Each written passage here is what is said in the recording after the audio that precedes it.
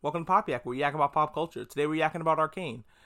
Beginning of the episode, we get a heist. It's not really a heist. It's more of a sneak and destroy. It sounds like it could be the lounge version of Seek and Destroy by Metallica. The Firelights, which are the Court of Owls type people who come in, and they're like, I want to call them like terrorists, but they're terrorizing the terrorizers. The Firelights are fighting for good. They're vigilantes. That's the word I'm looking for. They want to blow up all the drugs. They call it Shimmer. This purple shit that you inject here, there, and everywhere. Because later on, we see it get injected into an eyeball, which I was like, oh shit, Cowboy Bebop. Speaking of Cowboy Bebop, the new live action one, not great. Not great. Demon Slayer instead, if you haven't. Or if you want to watch live action anime, if you must watch live action anime, check out the Death Note one instead. Because that one, at least you can sit around with your friends and make fun of because it's so bad it's good. But anyway, the Firelights is what the Court of Owls are calling themselves. Come in to destroy this stuff. It was snuck in there anyway, because the sheriff, that was the motherfucker that was over here making deals with Dr. No, whose name I still don't know. It's gonna take me a second. I'm learning everybody's names slowly. We're doing this. We're getting it all together, but they see graffiti of a monkey, and that freaks the people out. Like, Jinx is using the monkey as her calling card, which is terrifying and kind of sad if you think about it. I mean, that's the thing that, like, killed her family, and she's, like, brandishing it as, this is me now. This is my shit. I blow things up with monkeys. I'm doing that shit with pride. At least she's wearing it on her sleeve as that. That's not actually the case, and we get more of that in the next episode. She pops out of the ground and sees one of the Firelights has pink hair, and freaks out. She loses her fucking mind, and starts having a PTSD episode. She, starts just randomly shooting, and she can't stop shooting, including at her own members of her own team. This causes Boss Brute to go back and talk to Dr. No and be like, yo, she's out of control. And Dr. No is really protective of her, no, she's fine, everything's fine, that's just, Jinx is just being Jinx. Jinx, is really close with Dr. No. Her comfort zone and her comfortable place is sitting in his lap, which is kind of gross, but at the same time, it's her being held by him is what helped her through a hard time before, and I'm sure it's been helping her through hard times since. It's just, she's a bit older now to be doing that, but she is kind of emotionally stunted to the age she was when that event happened. She hasn't really been able to move past it. They work on that in the next episode. I love how quick this show is. They're like, she has PTSD.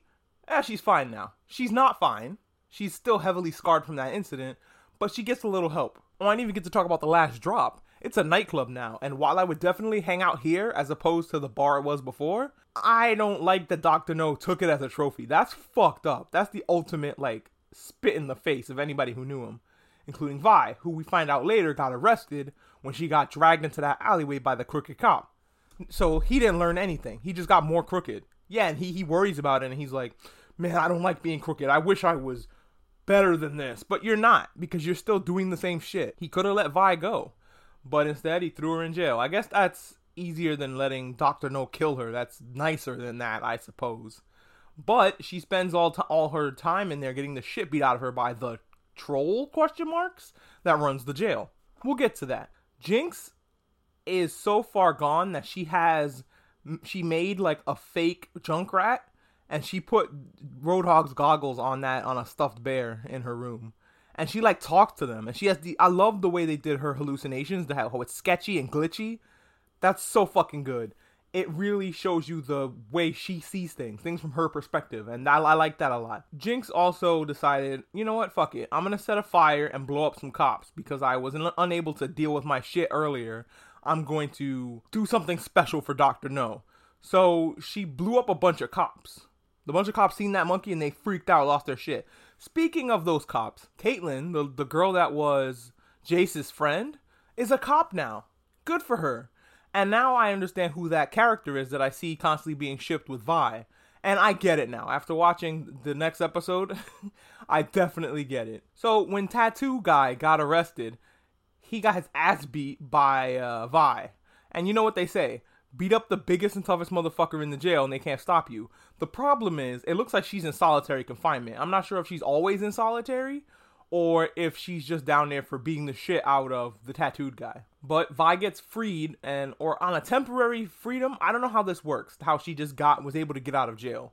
Yeah, the new counselor is Jace, but I don't think he has power to just free criminals. I think she's just on temporary leave, and after she helps Caitlyn with her case, she gets locked the fuck back up. Releasing her, there's a really fun sight gag of this old man, and Vi does this parkour down into the Underdark, and Caitlyn tries to follow her. First of all, they dress the female cops in these like cute little skirts, and it's like, I'm sorry, who you supposed to be chasing with that shit on? Caitlyn makes her way down there, and she has a tough time. Remember, her upbringing is she's from the upper crust part of society. So seeing her try to follow doing parkour is hilarious. And the old man makes it down there before she does. Vi beats up some dudes and takes their clothes, and she sees the last drop and gets pissed off. And I'm like, you see? Doesn't that shit suck? It sucked for me, and I'm not Vi. So I can imagine how Vi feels. Like, that rage and anger is boiling up inside her. She goes and gets something to eat, and it reminds me of Spider-Man, the way Spider-Man in Enter the Spider-Verse eats food. She just eats food like a savage, and there's another strange creature serving the food. He's like a weird fish man. Also, I noticed that Vi was incredibly limber for just getting out of prison. Like, she's just jumping all over things. I'm assuming she keeps in shape while she's in the jail cell. She was punching the cement walls. And yes, while that will fuck up your hands, Shaolin monks usually punch. I'm not sure what they punch. I don't know if it's sand. But they punch the same thing over and over and over again. They grow like calluses on their fists so that their fists are really hard. And I'm assuming that's what Vi is doing with this brick wall. So while that hurts, she's training her fist to be hard as fuck. So when she punched those dudes later on, I can absolutely believe that they're fucking down and out. She's also in great shape considering they probably just feed you the necessary nutrients you need to survive in jail. And that's about it. We go back to Jinx, who's also running around at this time. I'm surprised Jinx and Vi didn't bump into each other because they're both in the same area. They're both in the same neighborhood walking around. Jinx goes to the old arcade and starts, trying to beat Vi's score. They show her superimposed over Vi punching this machine. That effect was awesome. It really put me in that moment. They do a lot of these cool animation tricks to get you in the zone. Let's go back to Jace real quick. He's Mr. Hextech guy. So Hextech guy invented fucking portals. And his portals are so big that you can send a fleet of airships through them. And he calls them Hex Gates because branding is everything. And he calls them Hex Gates. He also made these big fists that reminded me of Vander's fists. And I'm like, how much you want to bet Vi's going to get a fucking pair of those? And there's also like this big fucking laser, all powered by the blue. Now, they're like, we're going to make this safe for everyone. And we're going to unveil it today. Progress Day. Which I don't think that's going to catch on. I don't think anybody's going to celebrate that the way they celebrate Life Day for Star Wars. Or N7 Day the way they do for Mass Effect. I don't think that that's going to be celebrated. I'm sorry. You didn't give us a date. Give us a date, Arcane. They couldn't unveil it on Progress Day because the little Pomeranian guy was like, this shit is not ready. Victor's like, we have to get this in people's hands now. We have to give the people these badass, amazing weapons because that's clearly what these are. And the Pomeranian's like, are you fucking stupid? Those are just clearly weapons. This can't happen. You gotta take this technology and really study it, really get the shit going, really get it down before we give this to the public. Did you realize that the people in the Underdark are fucking crazy? And they will get their hands on these things and ruin your life? Yeah, he's a counselor now. Even though he didn't want to be a politician, he's fucking good at it.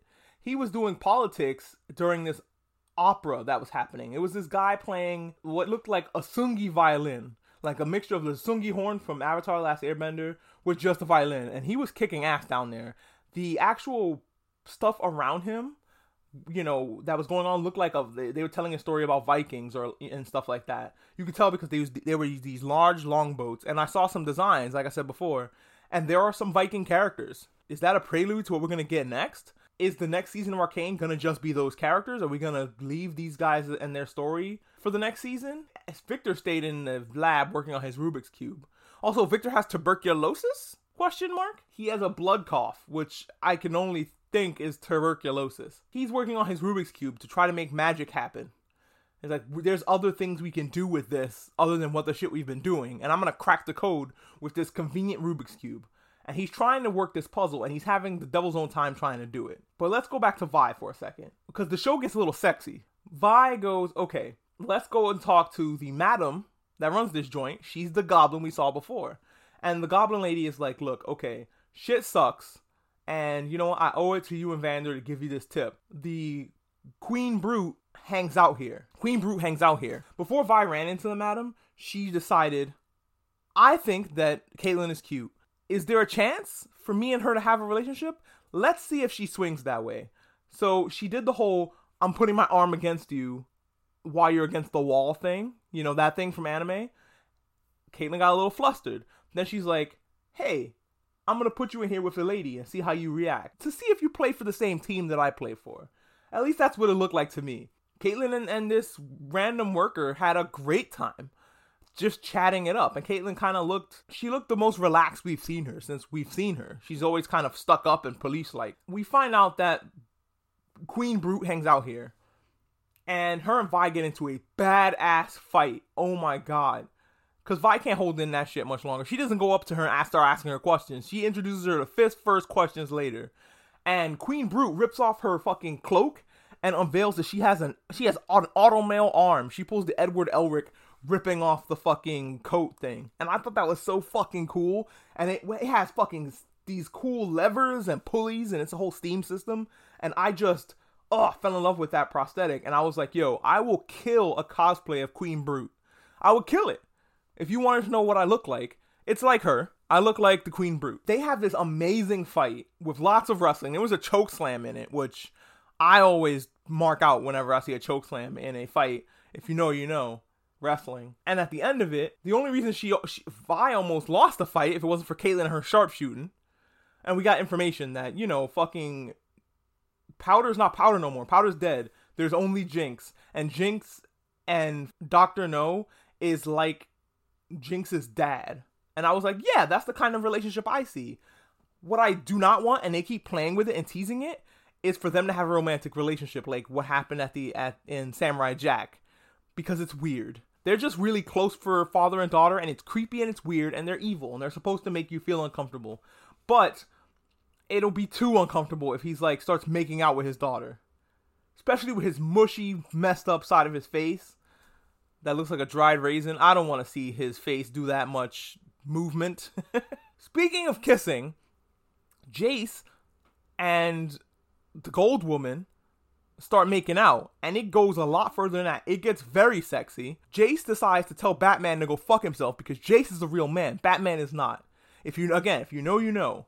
Jace does his due diligence for the community. Him and the Gold Woman have a nice time together. Meanwhile, Victor is over here trying to solve the puzzle, gets a tuberculosis attack, and coughs blood on this thing, which, of course, blood magic, right? Am I right? Can we raise the roof for blood magic in the house tonight? Gold Woman wakes up after spending a nice night with Jace, turns around and goes, what the fuck, where is he? And this bothered me so much I had a dream about it. I was like, oh, please don't get upset with him. He was just worried about his bro. His bro passed out. He probably got a call.